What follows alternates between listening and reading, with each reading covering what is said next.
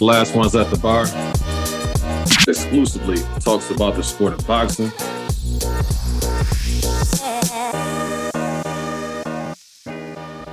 All right, bet. So we're live for our Thursday Chop It Up session this week. Again, talking about the most important topics of the week is what we like to do on Thursday. My name is William Henry, and I'm accompanied by two topics of the week is what we like to do on Thursday. My name is William Henry, and I'm accompanied by two topics of the week is what we like to do on Thursday. My name is William Henry, and I'm accompanied by two topics of the week is what we like to do on Thursday. My name is William Henry, and I'm accompanied by two topics of the week. I don't know what that is, dude.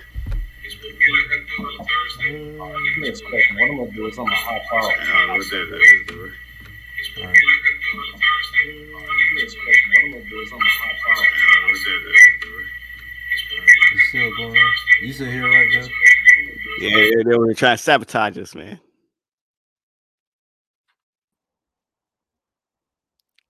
All right, bet. You there, Val? Yeah, man. They out there trying to sabotage us, man. I don't know. I think Danny had an echo. Oh, that was Danny? Okay. Yeah. Uh-huh. Let me see. We can wait for him to get back in, but as we get prepared for our Chop It Up Thursday, this week we got Rolly Romero. He's somebody that we're going to discuss amongst other topics, and I think that that's where we'll begin. But we'll wait for Danny to get in. Yeah. Before we get in, Val, how you been doing this week, my man? I'm cool, man. You know, a lot going on, a lot of news in the sport of boxing. You know, so. Yeah, I couldn't wait to chop it up today, you know. Get it in. No, that's what's up. Yeah, you know, for me, it's been a pretty busy week. You know what I'm saying? But at the same time, I always try to carve out a little time so we can go ahead and discuss these things.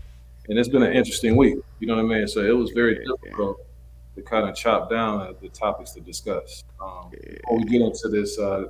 Danny, I see that you're back. How you doing, good brother? Man, I can't complain, dog. You know, it's Friday Eve. You know what I mean? It's been a long week, but I can't complain. Overall, I can't complain. It's been a good week. It's just been, you know, busy and long. But you know, we got Super Bowl coming up. We got a little bit of boxing, a lot of news. You know what I mean? So I'm looking forward to getting some rest on the weekend for sure, though. Yeah, definitely, man. And you know, amongst having a real busy schedule, the crazy thing is you've been having so many things that's been jumping off, you know, like in the news, you know what I'm saying, or just in sports in general. You know, I had a hard time getting some sleep because my boy LeBron was cooking the other day, even though they don't win, you know what I'm saying, but he ended up getting that record. So I was happy to see that, you know what I'm saying. You got any thoughts on that, you know, before we jump into these topics? Yeah, more power to him. I mean, it's definitely an achievement. You know, he put his stamp on his own greatness, and we watching greatness, you know, pretty much in the flesh. And it's hard to because I don't it's almost like boxing. Sometimes you compare, you know, the present to the past. Man, I don't mean to cut you off, good brother. You need to stop doing that, man. Just let the man be great. You know, let him be great. You know, I mean, personally, I was around in some era, so I'm like, okay, of course I have my preference, but I ain't gonna take away from his greatness because he did what he had to do, and he's one of the few that lived up to his, you know, what he was supposed to do before he came to the league. You know, he really lived up to that and really set that bar. So props to him, and they never had any controversies. You know what I'm saying? Always stayed out of trouble as an athlete. So yeah, respect. Yeah, man. That's what I'm gonna say. I think that I don't think that we're going to see this record get broken again. Certainly not in our lifetimes, just because of the way basketball is now culturally. But we're gonna miss him when he's gone, man. So like, I think that unfortunately, like, you know, you talked about comparing him to the past, and the past was fortunate because they didn't have predecessors to compare to, right? But it's like the public has spent so much of his career comparing him, and people just haven't been able to bask in what he's actually been able to do. Like the fact that he's in season 20 at age 38 Cooking. and cooking, not only cooking, but like on the verge of breaking a record. People went to this game in particular because they was like 36. Oh, he got it. This is gonna be the night, and he did it. That's like nuts, bro. Yeah. Yeah, and the last thing I'm gonna say about that, because I know it's Thursday, you know what I'm saying? We get to these topics. You know, the liver, and that was the first time that I saw like the Laker faithful kind of embrace him. You know what I'm saying? And want to see him, you know, kind of like in the same eyes as they were viewing like when Kobe in his last game when they were cheering him on and they would want to support him and things like that. He probably would have got that had they played that championship and during the pandemic. If they played that in LA. You know what I mean? Probably would have got it back then. But it was just good to see. It just everything came full circle. He came out with the headband, you know what I'm saying? Just how the approach that he took in order to do that, man. That was just I'm appreciative. It's gonna be interesting as far as the NBA though, because you got them trades. KD over there in Phoenix. You know what I'm saying? You got Kyrie over there in Dallas. You know what I'm saying? You got me wanting to move back to Dallas now. You know what I'm saying? But we'll see, man. Let me go ahead and put up these topics that we're gonna discuss this week. On that Chop It Up Tuesday. Let me know you fellas seated. Who was that? Velvet, you got some. What you doing, man? You recycling something? Oh no, that's not me. That man. was on me. My fault. I was drinking the high quality H2. I thought I was on mute, man. Go play it on me, man. I thought I was on mute. My bad. All right. Presentation mode. You know they got these cheap bottles now. You in a little bit of stress. You know them bottles be in the blender. You feel me? Yeah, they got that third world country recycling. Man, where the can at, Danny? Man, you better get that money water up, man. Hey, I ain't been to Whole Foods about 2 weeks, dog. I gotta re-up. I'm gonna re-up over the weekend. Yeah, now let's go ahead and get off into what we do, brothers. So we got a lot of topics. As you see, these are some of the ones that we're going to discuss. I'm not going to give it away this week. You know, you can kind of gather. Like I said, we'll definitely begin with the good brother Ryan Garcia and Tank Davis. We're going to start there because we got a snag, you know, in what's been going on in negotiations. And I want to get you fellas' take on that. And we can go through pretty rapidly. You know what I mean? We just want to go ahead and hit the main points of these 7 different topics. And I threw in a question of the week. So with that being said, I'm going to skip past this. And as I get to the first topic, Ryan Garcia versus Tank Davis, they're saying that it's in jeopardy. It's because of a rematch clause.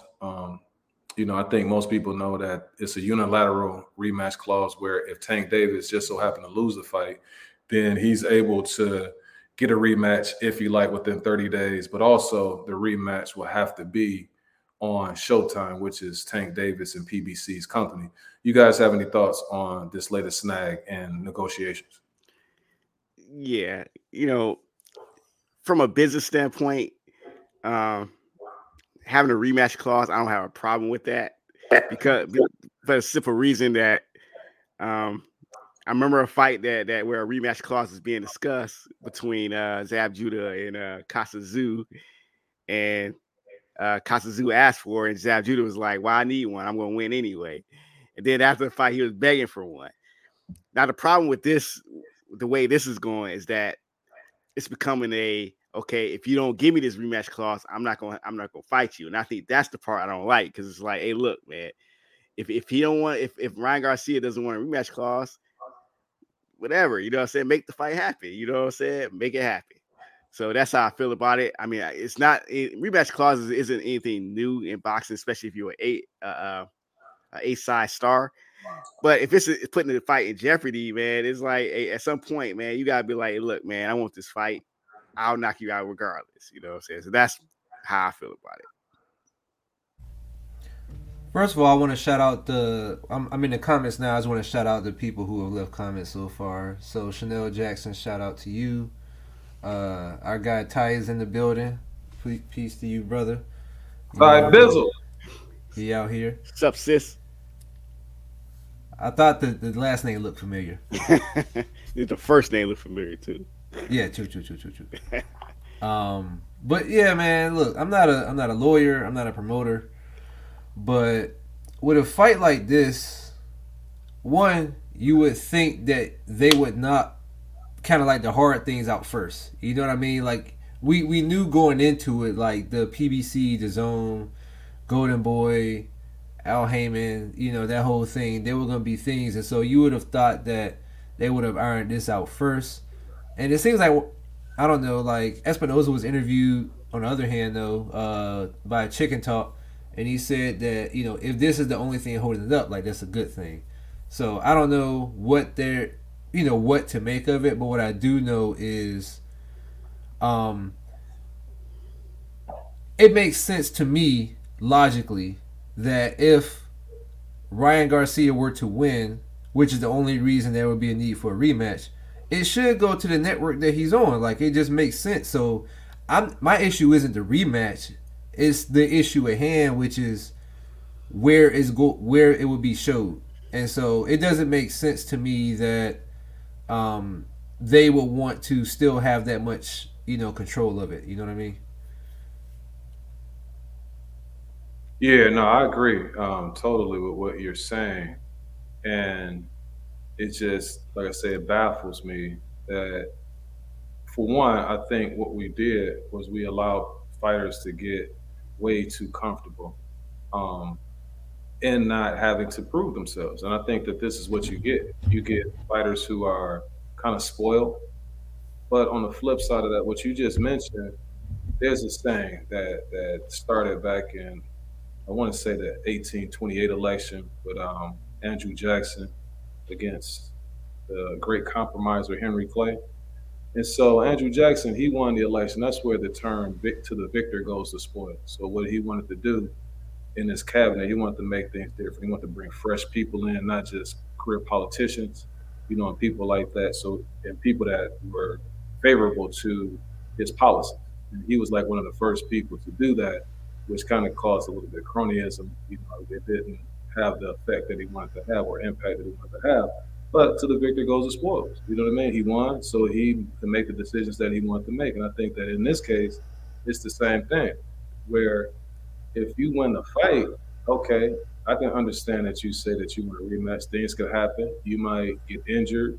You know, it may just not be your night. You know, you think that if he might be able to beat me at my worst, but I know that once I see what it is he brings to the table, he can't beat me again. I mean, that's just like once in a million type chance. So I want my get back. But you can't have it where, especially when you don't, all you bringing is your name and popularity and things like that to the table. And you need this fight, to me, more than Ryan Garcia, or as equal as Ryan Garcia. So you can't really be asking for all of these different things that you're asking for, because I just don't think you have the leverage to do so, you know, at this moment. And the perception. To me, when I listen to everybody, they're saying that Golden Boy is the one that's most responsible for, they're already assuming that they're going to find a way out of the fight. If that's the case, why would you put an obstacle in front of somebody which would give them an out for the fight? Like, that don't make any sense. And then also what frustrates me is when I listen to different people speak on this topic and they say, well, Ryan Garcia, all of this that's going on, the Tank side is asking for all of these things, and then they're still saying, well, we knew Ryan didn't want to fight. How? Like, how is that the case? It should be, if I run up on you, we have a situation. I run up on somebody and I want to get busy with it. Like, man, forget all that. You talking all this stuff, let's go ahead and let's get at it. Now, and previously they've been saying that, man, I wish he would do something, you know, where we can go ahead and get busy. You know, it's time for us to get busy. But then the person who I run up on, they say, well, no, well, you got to go ahead and do this first. First, you got to go ahead. And they put some obstacle in front of us and we don't want to get busy. It's not me. I'm not the one ducking. You the one ducking. You follow what I'm saying? And I think that that's what the situation that's going on here is that, and I don't know. I'm telling you, I'm concerned that Tank Davis might be the bully that doesn't like somebody who's so confident. If you listen to Ryan, Ryan's like, man, forget all that rematch stuff. Let's fight, coward. Like that. You follow what I'm saying? So now I don't know. Why is he so confident? Like, he might think that he really can beat me. It's really gonna be harder than I think. So I don't know. You got to keep an eye on that, out on that as well. Anything else you guys have on that topic? No, I just hope this fight happened. I mean, whether Tank needs Ryan, I mean, that's a whole other question. But Well, we'll address that. we'll address that. The question of the week, yeah, we'll address that. I don't get it. Like I said, I feel like I'm in a twilight zone because I think it's the side that they saying is ducking. To me, it's the flip side of that. Yeah, from outside looking in, if I was Tank, man, I'd be like, bring Ryan on. You know what I'm saying? Cause y'all know how I feel about Ryan. Love the dude, but I think he a little chinny. So if I'm Tank and I had same attributes, obviously it's something within Tank or it's people that don't really believe in him as far as they've been keeping him from these type of fights for so long, so that's what it is. Yeah, what it is the fans are more confident in Tank than Tank and his people are in him. You know what I mean? And I think that's what it is. They just gonna have to, they're gonna have to man up, man. Like, let's go ahead and get busy and get this thing jumping off. Now, let's go ahead and go to the next one, man. My main man right here, Shakur Stevenson, he's making his foray, into the lightweight division. What are your thoughts on him taking on the fighter that he's going to take on April 8th in Brick City? This Japanese Filipino fighter here. You think that's a good step up fight for him as he enters the 135-pound weight class? I actually think this is a decent fight for his first fight at 135, I believe. He's at 135, especially considering this is like his, fight at home, his hometown of Newark, and I haven't seen too much of it, Yoshino, but I did see that fight where I believe he knocked out Nakatini. He stopped Nakatini, and I thought, okay, all right, that's a good solid test especially for someone who is fighting their first fight in their third weight class, But I wouldn't want, Shakur taking too many fights like this after this one, But it's a good fight to test the waters right now, and I'll be tuning in for it. Mm-hmm. Yeah, no, I agree. Obviously, the first choice for me would have been for him to get old Bullet Head out of there, like the WBC wanted to, but when that didn't happen, from a fighter standpoint, I was a little bit more intrigued by the matchup against Jermaine Ortiz, who gave Loma a run for his money, and he's ranked 7th in the WBC, but Shakur did what he was supposed to do, so he was 2nd or 3rd in the WBC. WBC ordered him he was 3rd. WBC ordered him against Cruz, and the winner was going to be, I believe, the mandatory. And I think that's still going to be the case for this fight. And so when old Bullethead turned it down, he just went down the line, and everybody was saying no. And the first person said yes was our guy. And so he's fighting the highest ranking opponent. And so he's putting himself already in the line to fight for that WBC title. And I believe that Haney's probably going to vacate all these belts after the Loma fight and move up to 140. And so he may be a champion. He may very well be a champion in his second fight at 135. So this is the right move, 100%. Yeah, so Haney, he's saying that I think the only person that he'll stay around for 135 for is Tank. You know what I mean? He want that Tank business. But, so like you said, and that doesn't seem like that's likely to happen after the Loma fight, and then he also has to get past Loma as well. So more than likely the belts will be available. This is a good fight. I think that this is just a good fight, just period, for him as he make his interest in the 135 pounds, because it's a couple things here that's playing out. He's fighting a taller guy. He's fighting a guy that's big, that's durable. He, like you said, he beat the mess out of Nakatani, but Nakatani could have been on his last legs because he was getting, he was in some very tough fights going into the fight that he had with Yoshini. Yoshini is 5'9", 68-inch reach. He's 31 years of age. Like I say, he's very durable, and he can punch too. So that's something that Shakur is going to have to, get acclimated to. And then what I want to see in this fight with Shakur is how does he carry those few pounds? Does it make him just a little bit slower, or does it make him actually faster because he doesn't have to drain himself? Because he is moving up, more and more in weight. And then also, can he get the respect of the fighters at 135, or is he going to be one of those guys that's just going to have to exude a lot of energy in order to just keep them off of him over 12 rounds, like the latter part of the fight? Like he just has to go just do so much. And so that's what I want to see. And then can he handle the physicality? Because this is a big difference between 130 and 135, even though it's 5-pound weight class. I think those 135-pound guys, they typically, a lot of times, those like really 140-pounders, sometimes like 147-pounders, but they dropping way down, to get to that weight. So it's going to be interesting to see. And it's a lot of talent at 135, and I want to see how he mixes it up with those guys. But this is a good start.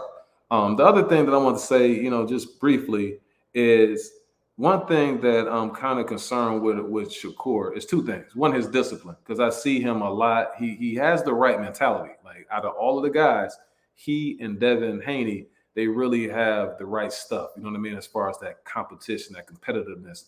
I'm a bad MF too. You know what I'm saying? Like he want to let you know, and he was willing to prove it. I love that about him. But it's that discipline piece. I see him a lot of times, and I hear guys. I go to the gym at this One Planet Fitness in Alexandria. And some of those guys they're familiar with them. And they tell me certain stories about personally things that they know about him. I'm like, man, hopefully, that won't lead to his demise. You know what I'm saying? Like little stuff like that. The most disciplined guy out of all of them is Devin Haney. The other thing is some of his attributes. Like when you look at guys who they just have certain gifts, like after a while in retrospect, you look back, you'd be like, oh, okay, that's the reason why they're able to go up in weight. Like Floyd Mayweather, 72-inch arm reach. Oscar De La Hoya had like 73-inch arm reach. You know what I'm saying? Like little stuff like that. With him, he doesn't have those type of attributes. Like he's very quick, skilled, and all of those type of things, but he just doesn't have, like when you look physically wise, like 68-inch arm reach, you know what I mean? Things like that.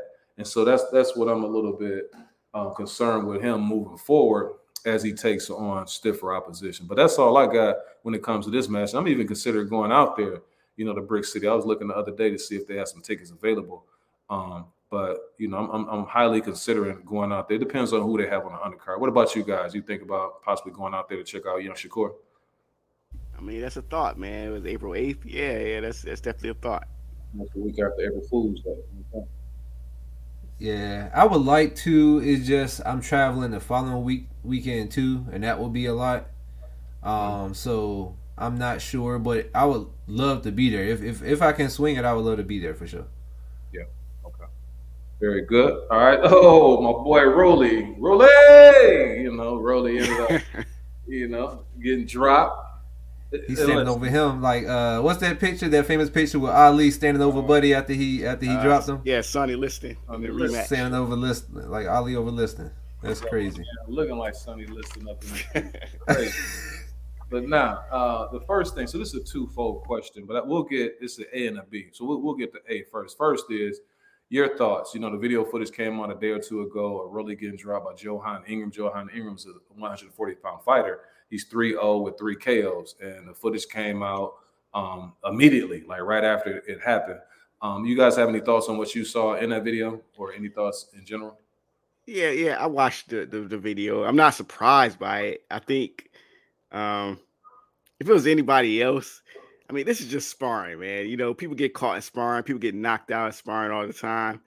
I mean, the important thing is that, like, let's say if I was Rolly Romero and I got caught like that doing something the way he fights, okay, I'm gonna get up and I'm in the next sparring session. I'm finding out a way how to not get caught that same shot. So it's really just learning from that sparring. But because it's Rolly, man, and it's almost like karma, because he made a lot of his bones about who he sparred with, who he hurt in sparring. I did this, I did that, and I've seen his sparring sessions. How he, go after dudes and he celebrates his sparring sessions like, yeah, I beat him up and all this and that, So one thing I did see that I didn't like about the sparring sessions, how the trainer of the other guy jumped in the ring, was jumping up and down like he won a lottery. That I'm like, man, y'all filming sparring, you know what I'm saying, with your sparring, and somebody got hurt in sparring, you know what I'm saying, and you up here, jumping up and around like he just won the championship title or something, So that's how I feel about it. I think that part about it is kind of classless, but then again, it's Rolly, man, and Rolly he invites this stuff on himself, man. sometimes I want to turn the volume up and see if he was in the middle of his and then he got caught like pow. But hopefully he rebound and learn from this and mature. Yeah, I mean, I'll just say like I've been in the boxing gym. I've been the spectator. I've been the one in the ring. Never in front of a crowd like that, but in front of a crowd of people watching me spar, and this is the type of thing that happens. I didn't like the way, like to your point, I didn't like the way the coach was all in the ring. How you gonna rush the field after like the round went over, bro. And I don't like the way that it leaks so quickly. Like this, like sparring is supposed to be like a safe space, so to speak. And so while it is fun to watch some sparring matches, that elite with consent. Like I didn't like the way this one was handled, to be honest with you. But to your point, Vel, this is really we talking about. He trolls on social media. He builds a career on social media. He talks trash to people he really shouldn't be talking trash to, like Errol Spence and Tank, and like he was doing, and so on and so forth. And I don't even want to call it poetic justice, but the fact that he got knocked down with something similar to what Tank hit him with, it's kind of ironic a little bit, But I didn't like it, but it's a little karmic, I would say. I would agree with you on that front, Phil. Listen, man, y'all saying the same thing. I think we all on the same page when it comes to this, because I was thinking that first and foremost, unprofessional to release this footage, and then the way that the trainer was jumping around was unprofessional. And it's like you said, it's nothing sacred anymore. It's like nothing that you do. Those sessions really should be closed sessions, and not released unless it's agreed upon by each party. You know what I mean? We would release this particular part of the footage, but for the most part, you shouldn't do that. But however, it's two things that's glaring. One, Rolly hasn't learned his lesson from the Tank fight. He's still coming in there reckless, the same way. The guy hit him basically with the same punch, and he got dropped. The other thing you mentioned, like I'm saying as well, and I probably need not say it, I just think it's divine intervention. And you said it best, Danny, that is karma. You know what I'm saying? The stuff that he's been talking, the trolling, and just the nonsense that he's been saying. But it's putting him in a good space as far as popularity. And I don't even think like anymore. I think any publicity is good publicity. How these guys look at it. You know what I mean? They may look crazy as I don't know what, as much stuff as they talk, and then they can't cash in on what it is that they're saying, that they don't even really mind it, just as long as it enables them to get the views and attention that they're looking for, and possibly, generate the revenue that they're looking for. So, that's cool from that standpoint. But the last thing I'm going to say is that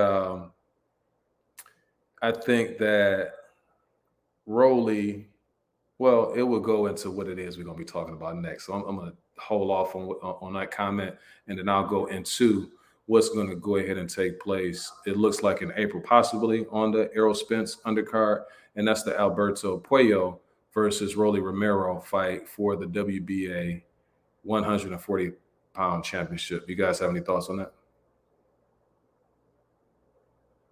Yeah, I haven't actually even studied Alberto Puello, but based on what I'm seeing in this sparring session, if Rolly haven't learned anything from that one shot, man, he gonna be. It's interesting because he's talented in an awkward way, and he always poses trouble because he's awkward fighter. He's aggressive, but he's talented. But once he's one of those fighters that once you figure him out, you figured him out. You know what I'm saying? He's almost like the new Ricardo Mayorga, you know what I'm saying? So no, he's not, Bill. He's not. Yeah, it's disrespect because what's come at the ability to beat, my man that beat Vernon Forrest. Yeah, he could do that. Like Rolly could do that. He did do it twice. Yeah. Yeah, he could do that type of thing. And I don't mean to cut you off, but I'm gonna cut in and I'm gonna let you finish. Only reason because you just said that you didn't get an opportunity really to see Puello that much. Right. I just want to preface it a little bit and then let you finish up. The thing about Puello is his knockout ratio. Like he's not a knockout puncher. To me, when I look at Puello, he's a 140-pound version of Hector Garcia. What those Dominican guys do well, like what jumps off at the screen, It's just fighting in general. Like if you're just fighting with them, they got skills and they can sit there and fight with you. I just don't see like the strategy once like they keep doing what it is they're doing. A good fighter will be able to make an adjustment, or a good fighter could just rev it up, or a better fighter could just have an attribute that can take those guys out. And if you have that, then you'll be in good shape against Alberto Puello type fighter. But he's good. Like if you're just fighting with him, he's going to be tough to beat. He leaves himself open a little bit, and he beat. Here's the thing. This is what PBC is doing, and I don't. Maybe I shouldn't be giving up the game on them, but they have a triangle of I think what they were going to do with Puello. Puello may have been who they were going to have Tank face at 140 to get another belt, because who Puello beat was the same guy Mario Barrios beat in order to get his interim title for Tank to go up to 140 pounds to beat. So Puello beat him, and the guy is like 9-0. Well, he was like 9-1 because he lost to Barrios, and then he ended up fighting him. He won a majority decision against that guy and won the belt. So now I think that the way PBC is looking at Rolly, to me, he's the weakest of the champions. Obviously, when you got Regis there, Josh there, he's the weakest one. And I think they were lining him up maybe for a potential Tank fight. But now what do we do at Rolly? Because we mess around and let Rolly fight the wrong person, he's going to end up getting beat. So let's go ahead and put him against Puello. And then whoever wins that might be another opportunity for Tank to go and fight that person for that belt. Once again, I think that they're just going to end up fooling the public just like that, and give you that option. And you know what people are going to buy into? Oh, man, he has a WBA belt. So, yeah, you know what I mean? So they already lining you up. It's just, like I say, it's a slow punch. You know what I'm saying? That's easy to weave and counter. But be on the lookout for that. That's what they line you up for. But again, he's a good fighter. I think that out of all of the guys that are available for Rolly with his style, he could possibly get caught with something by Rolly. But I wouldn't count on it, because I just think that that guy who's 3-0 with 3 KOs, I think that Rolly is really that level type fighter in terms of his experience. When you look at his resume, he hasn't really beaten anybody on his resume, any type of guy who's a world-class guy. And I think Puello's a world-class guy, that he's going to be able to get Rolly up out of there. So I would anticipate in this one that he's either going to get Rolly out late, or he's going to just easily befuddle Rolly, and eventually he's going to just frustrate him so much, because he's just not going to know what to do. He's not going to have that answer and be able to make that adjustment that's necessary in order to beat Puello. So that's how I look at it. But what say you? Yeah. So just describing the style, what I'm saying. Then you talking about a guy that's at 140. I'm not sure that I see him stopping Rolly, and I haven't seen him, but from what you're telling me and what I sense is that he's gonna pose a lot of trouble, because he's a bigger guy, and it's gonna be a question of, can Rolly hurt him? And sometimes Rolly is the type of guy, he always wants to hurt you, and when he can't hurt you, I think he falls apart. He seems to be that type of guy, and I think Puello, who is gonna be a bigger, tough guy, probably experienced, been in there. He's probably one of those guys that may not, be upper echelon or someone about, but spend his time in the gym, put his work in. So he's obviously going to be some trouble for Rolly. So I'll look forward. I'll tune in just because of Rolly, and it's always a possibility of him getting humbled.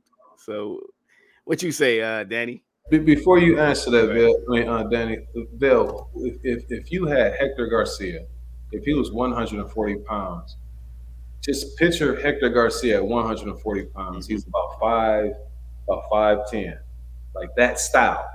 Do you think that style beats Rolly? It's gonna pose him a little trouble. Yeah, they're the same to me. It's the same, because they don't really have that pop in their punches, but they bang with you. And they're good. Like he'll be in there, but what I'm saying, like somebody who felt like a little bit of pop on the punch would be trouble for Quail. But my bad, Dan. No, you cool. To speak on attributes, I start out with that. Even though he's not a known knockout artist, Puyo, um, he's a southpaw and he has, I believe, a 3-inch reach advantage. Which Rolly, he's looked he looked okay in spots in that Tank fight, but that was more so because Tank didn't mind getting hit by him. But his most impressive, unquestionable win was against. I'm sorry for the disrespect if he watching, but Anthony, can you dig it, yig it? You feel me? And so, to me, that is. I'm confused as to how he even got this shot. So it got to be what you were saying, Will, because I'm looking at the rankings and on Box Live, they have a top 15. I don't even see him at top 15 for lightweight, which is his actual weight class. So how he got to be top 7 at a division that he never fully fought at, how he managed to skip 6 other people to get the fight. You know what I mean? Like, it's got to be something bigger at play that involves him, because there's no way to reasonably expect he's going to, even if he somehow wins his fight, there's no way, I don't expect he's going to keep that belt long. I don't expect him to win, because were you finished, Danny? I'm sorry. No, I'm done. Oh, okay. Yeah, see that, and that goes into the issues with boxing, is that they have to, if they're really gonna create something that's gonna be sustainable, then again, I can't, because I listen to these guys talk, and like the bloggers and things like that, and these are the ones who're supposed to be the most reputable. Like, they really just go with the win, and they go with storylines, and they don't really have any substance, or they don't have any logic behind what it is that they're saying, but you just have sheep that follow those people who are just spewing that nonsense. So I'm saying, if people are willing to listen to that and they support that, then they'll support pretty much anything that you market to them. And so I don't know if they even necessarily have to clean things up, but if things are going to be like the way it should be, and I think that things will flourish. It's just when you have like boxing in the hands of just like 3 or 4 promoters, then they just gonna do what's in the best interest of them, so they can keep fattening their pockets. And it's not, they don't even really care what product that they put out there. It's just, what can I like sell to the public that they are willing to accept, where I can go ahead and generate revenue and keep my fighters' records unblemished as much as possible to keep them more marketable. So that's the end result, or that's their objective, as opposed to creating a system where you align the best fighters fighting the best fighters, and then those people truly are the ones who fans can support and who can really move boxing in the right direction. It's just like, this stuff is so convoluted because of what you're saying. How is Rolly getting all these opportunities? Like, that's the WBA world champion. It's like the WBA Wood champion today. How many people can you name that's better than Rolly at 140? He hasn't had a fight at 140. You know what I'm saying? So exactly. It baffles me about that. Now, he ain't better than Broner at 140. No, I would put him above Broner at 140. Man, that's saying a lot. That's saying a lot, But let's go ahead, because I don't want to keep you fellas, too much longer. My question of the week, man, and we're gonna hop back to this. Who do you think needs this fight right here more? With the negotiations, the way things are going and whatnot, it's looking like it's a possible chance. Now, it could be that they're creating a buzz, and then once the Super Bowl weekend hits, then we get that major announcement where all the eyes on this, and then they can really, the promotion could take off. You just never know with these guys. But if it's what it is, what they're saying, as far as this little snag, who do you think actually needs to fight more out of these two? That's kind of a hard question, because when you talk about it, are you talking status or business wise? Because business wise, if the fight doesn't happen, right. If the fight doesn't happen moving forward, who would need that fight more, Ryan or Tank? I would say Ryan, because Ryan is the one that doesn't have a title, and probably I don't think he's ever won a world title. As far as money, I mean, they're probably the biggest fight for both of them.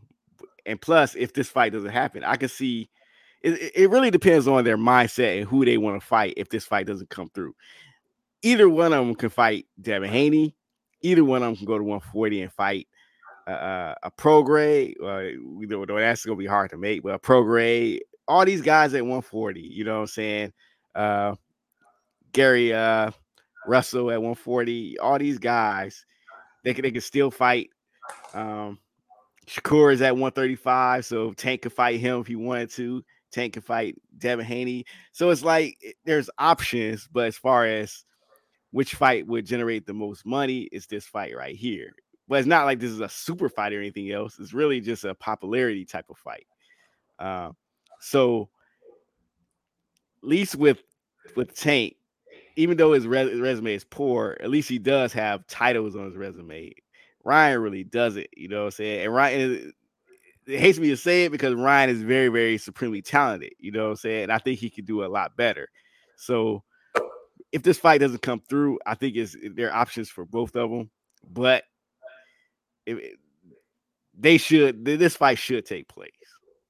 Hey, can I be mine, Danny? I was gonna ask if you wanted to go. Go ahead, Will. Go ahead. You was in there like, go ahead. No, only reason I'm saying this is because the things that you're alluding to, they haven't done it. You know what I mean? Like the fights that you're saying that are out there. He, for instance, Tank has been kind of reluctant on doing it, and people would say Ryan is. I beg to differ because of the fact that at that moment, Ryan was legitimately trying to fight, and people would say in retrospect that he's not that big of a deal, but nobody really wanted to mess with Linares, and he wanted Linares. He just couldn't get Linares, so he ended up taking Luke Campbell. And again, at that particular time, at where all of those guys were, that was probably the biggest step up that anybody took at that particular time. And so he was willing to do that. And so I haven't seen, as far at that particular moment, that was dangerous. I've never seen Tank really in a fight where I'm like, oh man, that's going to be, I was always like, oh yeah, I see why, he picked that particular opponent. So why now would he like take that approach? And people going to say, well, it's Evan Mayweather and that type of stuff, that sort of thing. Well, why are you putting the obstacle in place for this fight not to happen? If you're that confident, then you will go in there like, damn, all that, man, this dude can't beat me. I'm going to go ahead and smoke him, and then I'm going to go ahead and get to these other dudes. He doesn't take that approach. He's so apprehensive and so not even like he's above the fray a lot of times where, But so is Ryan. He doesn't have to do anything. The only thing he has to tell you is, Devin and sparring, I cracked him. Yeah. I'm gonna break him in the real ring. Well, but so is Ryan. Because Ryan was a mandatory for Devin Haney. But check this out. So, but who did Ryan want to fight instead of Devin Haney? If I was Ryan, I would have fought Devin Haney. I'm asking you, sir, who did he want to fight instead of Devin Haney? What, Tank Davis? So if you told me that Ryan Garcia wanted to fight like somebody who wasn't like dangerous, then I would be like, okay, who's the more right now? Who's the more popular fighter, Tank Davis or Devin Haney? It would be Tank Davis. Who's the person who, like, if you beat them, like that would be more like monumental this day and age to Devin Haney. No, to the majority of the boxing world. To me, boxing world, Devin Haney. Not you. To the boxing. Let me ask Danny then. Danny, if Ryan Garcia was to beat Tank Davis, this huge event, he ends up doing what he said. He knocks Tank Davis out. Would that be bigger for him to do that? According to the boxing, the masses, like the people who like really want to like just be the casual fans, boxing fans, which one would be more monumental? It would be Tank. Obviously. So for him to say that he wants to fight Tank, you acting like these guys are really on the same level. They're not. Really, Tanks is supposed to be way up here, so he doesn't have as much time. Ryan is already perceived as the person who's like calling people out, but then again, he's not really going to fight them. Like they expect him to do that. So if he does it now, then what difference will it make now than before? But Ryan still has never won one world title in his entire career. It doesn't seem like he cares about that, and I don't think that. But let me hear me out, sir. So if you got one person who the perception of them is that that's what they do. You got this other person whose perception is that it's not that, and he's more solid. Okay, if he doesn't fight Ryan, then who can he fight? Devin Haney. So you think that he will be wanting to fight Devin Haney? He said it, so I'm gonna hold to his word. That's the reason why I say that that's Ryan Garcia and Oscar De La Hoya's trump card is because, okay, I'll go ahead, and if he mess around and do what he said that he's going to do, he said, man, if this coward don't fight, then I'm going to go ahead and fight Regis. If he does that, what can you say? Yeah, Regis is a champion. And he's dangerous.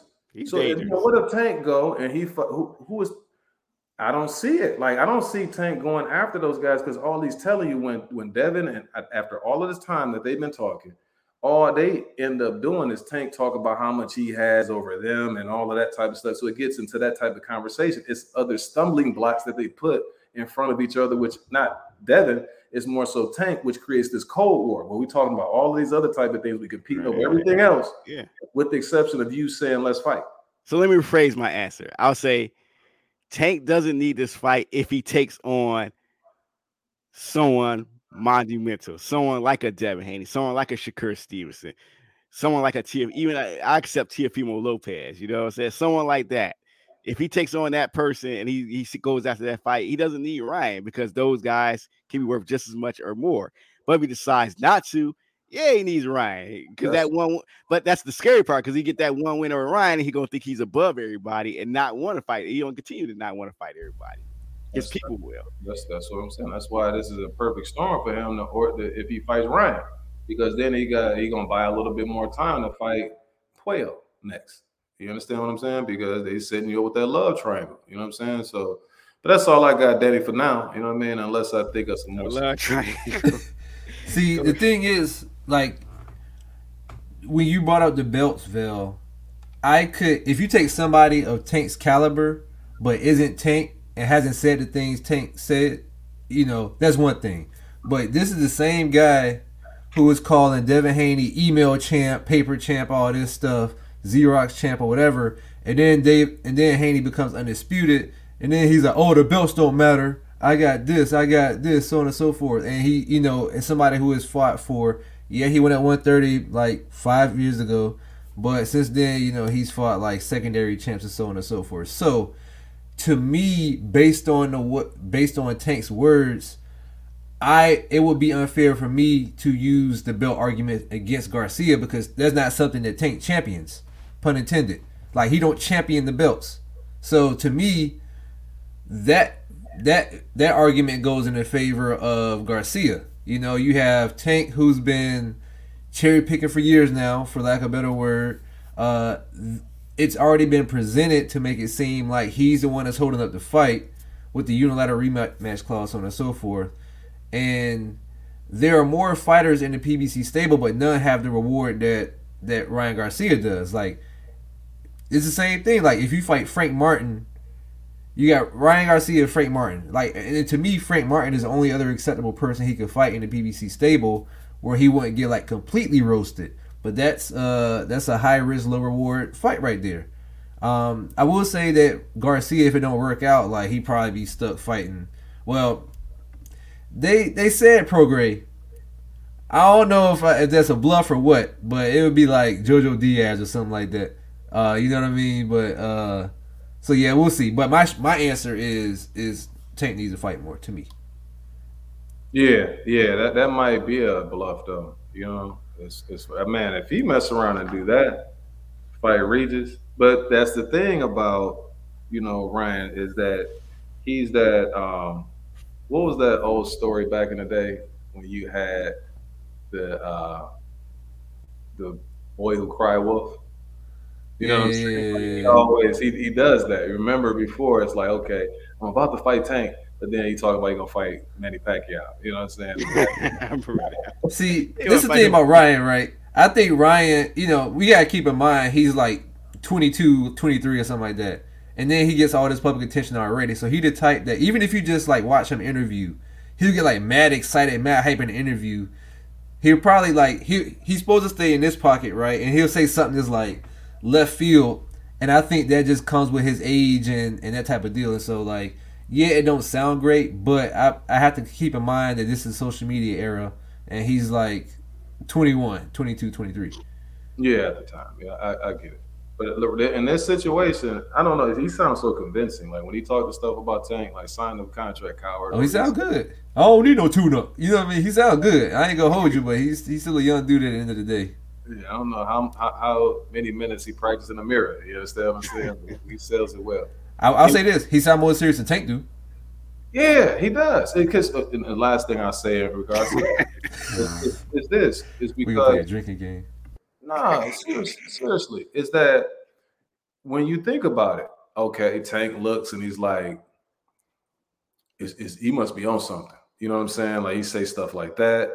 He also is putting this little obstacle in front of the fight, and you would think, like I say, if you that confident, like the way people are saying it, like how Vail feels, but Vail, his sentiments are shared by the masses, majority of the people that you talk to, that this is a foregone conclusion that Tank Davis is going to annihilate Ryan Garcia at some point. So you would think that if I'm that confident in knowing that this guy can't mess with me, this social media darling, that's what you are. You like really basically Jake Paul to me. Then you wouldn't put these obstacles in front in order to get the fight to happen. So that's all I got, man. And like I said, that was my last statement. But the only reason I keep saying that is because you keep mentioning But now, Pitbull. Let's go ahead and get back into the 7. And so also what we learned this week is that Anthony Joshua, he officially appoints Derrick James as his new trainer for the Franklin fight. Do you guys think that was a good choice? On the surface, it's a great choice because Derrick James, when you look at, who Derrick James trained, which is Errol Spence, Jermell Charlo, and Frank Martin, they have some of the attributes that I think Anthony Joshua needs. But here's the kicker: I don't think what they have. I don't think Anthony Joshua could gain. I mean, I'm not sure if he can gain those from Derrick James because what they have, they're true fighters. I think Anthony Joshua is more so like an athlete that can box. You know what I'm saying? He's like someone who, when he was 20, he probably could get high numbers, in the NFL Combine. You know what I'm saying? He probably had those bench press numbers, that 40-yard dash. He probably did all that stuff. You know what I'm saying? Very athletic. But mentally, sometimes it goes back to nature versus nurture. Some people you can make fighters. Some people are just born. I think the fighters that Derrick James have, I think they're born. It's something within them, and Derrick James just fine-tune them. So I think Derrick James' challenge will be to find those attributes of Anthony Joshua and bring them out more. It may not be, the same attributes that Spence and Charlo has, but bring out some of those attributes he does have and expound on them, kind of like what Emmanuel Stewart did to Vladimir Klitschko. Klitschko doesn't necessarily fight like Lennox Lewis, but Stewart kind of built upon what Vladimir Klitschko had. So hopefully that's what's going to be the case here. But if just on the surface, if you just selecting a trainer, Derrick James would be number one because, he's the number one trainer today, in my opinion. So that's how I feel about it.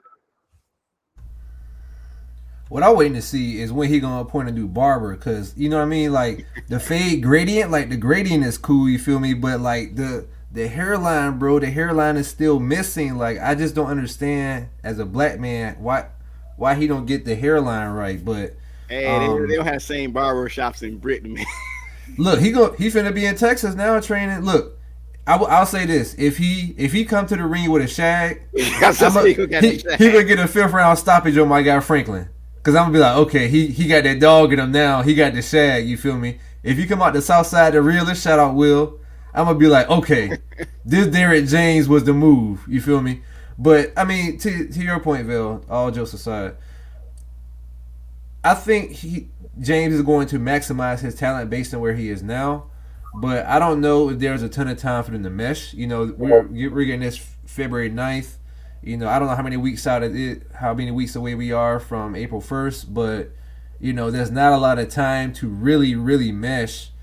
And the fact that this is his 3rd trainer in 3 years, it makes me wonder, like, is there something deeper that he could explore that he's kind of using, where he's kind of using new trainers, different trainers as kind of like a bandage instead of whatever it is that's inside. I don't know what it is, but the fact that, you know, a fighter of his caliber has switched trainers for a 3rd time in 3 years, I don't know, man. It just makes me wonder. Man, that's what a lot of guys do. You know, De La Hoya used to do that. He'd take a loss, you know, and then he'll find somebody else to work with. He worked with a whole bunch of different people, including Floyd Mayweather, Roach, Goosen. He worked with a whole bunch of people after he was taking those L's. But I think it's more so to just learn different stuff, you know, from different people and not just get the same repetitive thing over and over. And it's also that their ego, you know what I'm saying? That they just can't accept the fact that they lost to the better person, you know, on those particular nights. But I think that when it's all said and done, that this is a good situation for Joshua, because with what you were saying, Vil, is that's what a good trainer does. Like he would be a trainer / teacher, where, you know, I know me as an educator, I can't teach every child the same way. You know, I can't, when I work with adults, I can't work with this adult the same way because the needs are different. You know, this person may be experienced, so they don't need this particular part of this workshop. I'll go ahead and feed them this information or information that's going to help them grow in the areas that they need that growth. But at the end of the day, what I think that he's going to get out, if he doesn't get anything else, and I think that Derrick James is that type of guy. He understands different personalities. He knows Spence' personality from Charlo. He talks to him, and a lot of times we talk about things that have nothing to do with boxing. And so that's to get to know the person, like what their trigger points are, like what, you know, motivates them, like how can I get them, you know, to do certain things at certain moments. And so he's learning all of those things about that person, and then he generally cares about the person too. And so he can maximize what he can get out of them. So with that being said, he's going to get that. But at the end of the day, if he can't get anything else, it's certain attributes and certain things that he's going to be adding to Anthony Joshua. One is going to be the toughness, mentally, physically, like the dog. Like he's going to be able to see those dudes firsthand, to the extent in which they go in order to be at the level that they're at, that he probably stopped, or they may tell him, like he may stop doing something, like, man, come on, man, you gonna stop. And so then it'll push him to go that extra mile that he wasn't going before. And so little stuff like that. So he have a nice little edge to him, and he'll know certain little nuances of things that he just couldn't see. You don't see that out there in the UK quite often. And then it's just going to be, and this may seem funny, but I'm being dead honest. It's going to be a level of swagger that he'll be able to rub off on him. And when you mentioned Lennox Lewis used to get that from the Jamaicans. You saw Lennox Lewis, he was way more confident and more reserved. And you can tell, like, he started even talking a little bit like that, where he was using that Rastafarian language. And so you knew that he kind of like started to learn more about himself, and he started to be more confident. If AJ can gather those things with the physical attributes that he has, the athletic ability that he has, he'll be a monster, and he'll be tough to beat against a lot of those other heavyweights, where he would be, he would just be somebody tough to him that you wouldn't want to have to deal with. And so hopefully he'll be able to get those things. And I think that he will. I think it's a good mix, and I think it's a good match.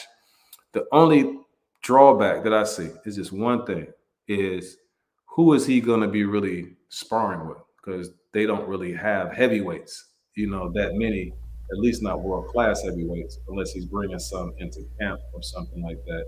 But that's just something that Derrick James hasn't really worked with heavyweights that I'm familiar with. You know what I mean? But he could have some younger heavyweights that he's been working with.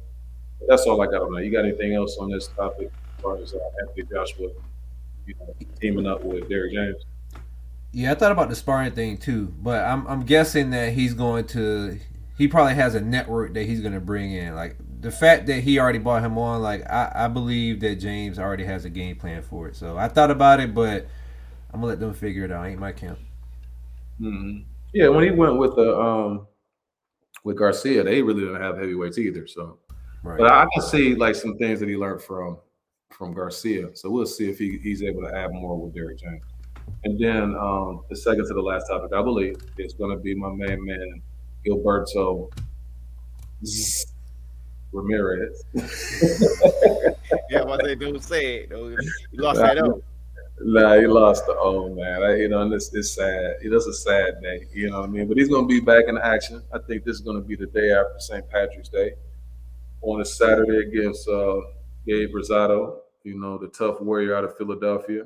It's going to be interesting to see how much Gabe has left. But what are your thoughts on Gilberto Ramirez facing Gabe Rosado? I know he just took a tough loss. You think that this is a good bounce back fight for him? Man, no, man. I think this is. Come on, man. I understand that you need a confidence builder, but Gabe Rosado is like what, a middleweight at best. You know what I'm saying? Fought at 154, 160. He's always, that guy. He's a tough guy, but sometimes he be getting his head beat in. And Ramirez is a huge 175 pounder, and it's like, man, who signed off on this, man? I might not even want to watch this, man, because I don't want to see Gabe Rosado get his head beat in more. You know what I'm saying? I don't want to see that. He's a tough guy. He don't deserve. I mean, we know he'll fight anybody. We know he's a tough guy. We know he's one of those guys that's going to give his all. But I don't think he deserves really to be treated this way. If you're going to put him in with somebody, put him in with this is not even if you're going to put him in with somebody, put him in there with a Demetrius Andrade or something like that. Don't put him in there with Gilberto Ramirez. That's just brutal. I mean, like, who did he tick off, man? What did he do to anybody to deserve this? Golden boy. And before you get started, what up, Chicken Talk? Man, that was a good interview that you had, the other day. I see Chicken Talk in a yeah, what up, though? Yeah, Detroit. What up, though? What's good with you? But, yeah, man, I mostly agree. I mean, look, Rosado, he on a 3-fight losing streak. Lost to Munguia at 160. Got completely outboxed by Shane Mosley Jr. I think Shane Mosley's like 18-4. And then Ali Akhmadov, he outboxed him as well. I think he won that fight. It was like a 10-rounder. I think he won at least 9 rounds on all the cards. So you're bringing up a guy who fought, like you said, at 154, 160, 168 at the most. He's 26, 16, and 1. And you bringing him up? Like, I don't like this fight for either fighter. You know what I mean? Like, Rosado's going to get hurt.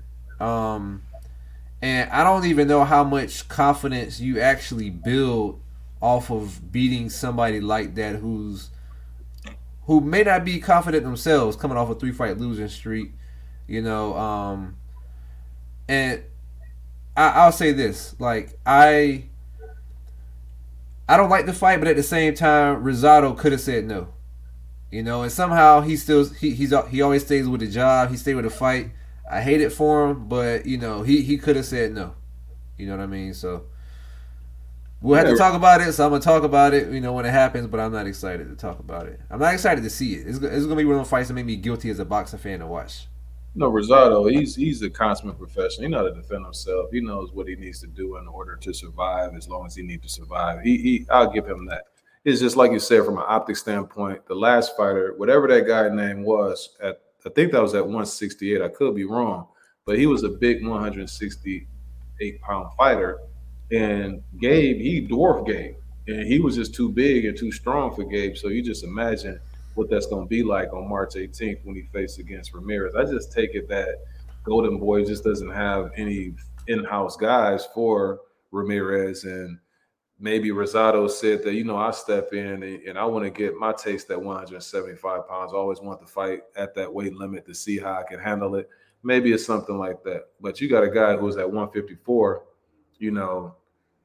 less than like 7-8 years ago, that's fighting a legitimate cruiserweight. You know what I'm saying? Like sometimes he be weighing that much, like after the weigh-in. And so it's a recipe for disaster in terms of if you're talking about entertainment. And so it's going to be one of those fights that he'll probably get him out of there after about 5 rounds. And, hopefully Gabe will call it a day, put his boxing gloves up on the wall. And, and we'll see what Gilberto does from here. Like you said, it's just, what is this doing for Gilberto? It's just really a waste of time. Hopefully after this one's over with, maybe this is one of those fights where he just want to like get busy, stay busy, whatever, and then he has something lined up like real soon, like 2 months later, he can go off into that fight. Hopefully for his sake, because this fight, like I said, is pretty much a waste of time.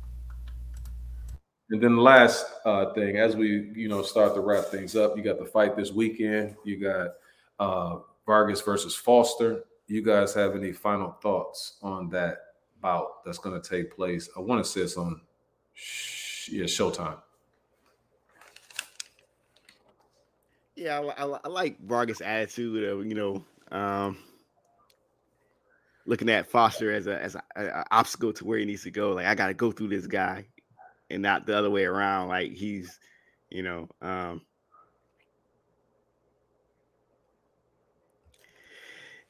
looking at him as just some other opponent, but I still think that Foster is going to give him a run for his money. That I think the size would be too much because of the length advantage that Vargas and the size advantage that Vargas used to have over his opponents, and how he fights, that he uses that distance very, very well to his advantage. And I think that it comes to a point where that it's no longer an advantage. Now he's still going to have boxing ability, but I think that Foster's size and what Foster can do as far as fighting off the ropes, and it'll come down to, can Vargas really get Foster's attention with his punches?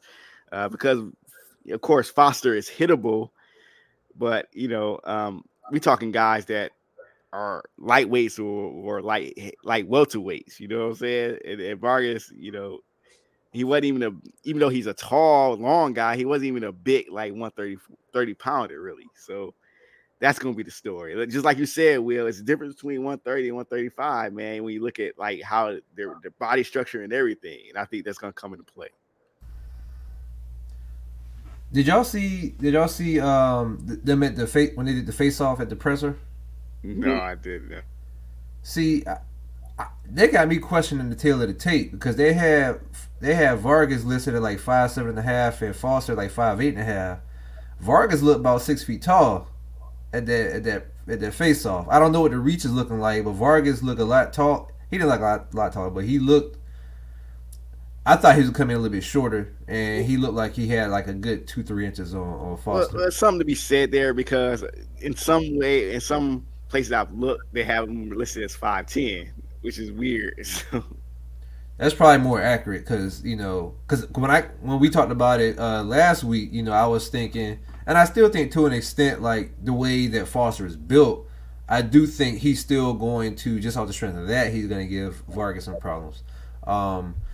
But I do think, I still think, after looking at the face off, after, kind of reevaluating what I have seen from each fighter, I do think that, that could give him problems early, but by the middle rounds, Vargas will have gotten a good idea how that man is at distance, and I think he's slick enough to get inside with Foster if he needs to.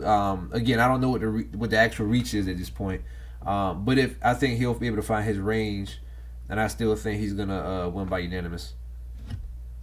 Yeah, I do too. I just, I always go with the world-class fighter, the champion, over guys who really haven't fought at that level. Vargas, the interesting thing about him is that I think the way the camera is, like sometimes they don't show like in press conferences and things like that. So the reason why it's different, he's actually 5'7.5", but in press conferences, he likes to wear those "I'm gonna get you sucker" those heels. Doom, doom, doom. Play the music, dude. With the fish in it, floating around in it. Right. Wearing them Prince boots. Yeah, but to be honest with you, man, he's 5'10". Because remember when he fought Maxio, he was way taller. He's just a skinny guy, and so adding that weight is probably going to benefit him to a certain degree. I just like his skill. Like it's an offbeat, unorthodox boxing style that he has, and I think Nacho Bernstein does a really good job with him to get off the stuff that he needs to get off and stay away from trouble. But I just don't think Foster, from what I've seen, I just don't see world class stuff. Now it could be a case, Bill. You mentioned the size of him coming down in weight, and I remember Berchelt.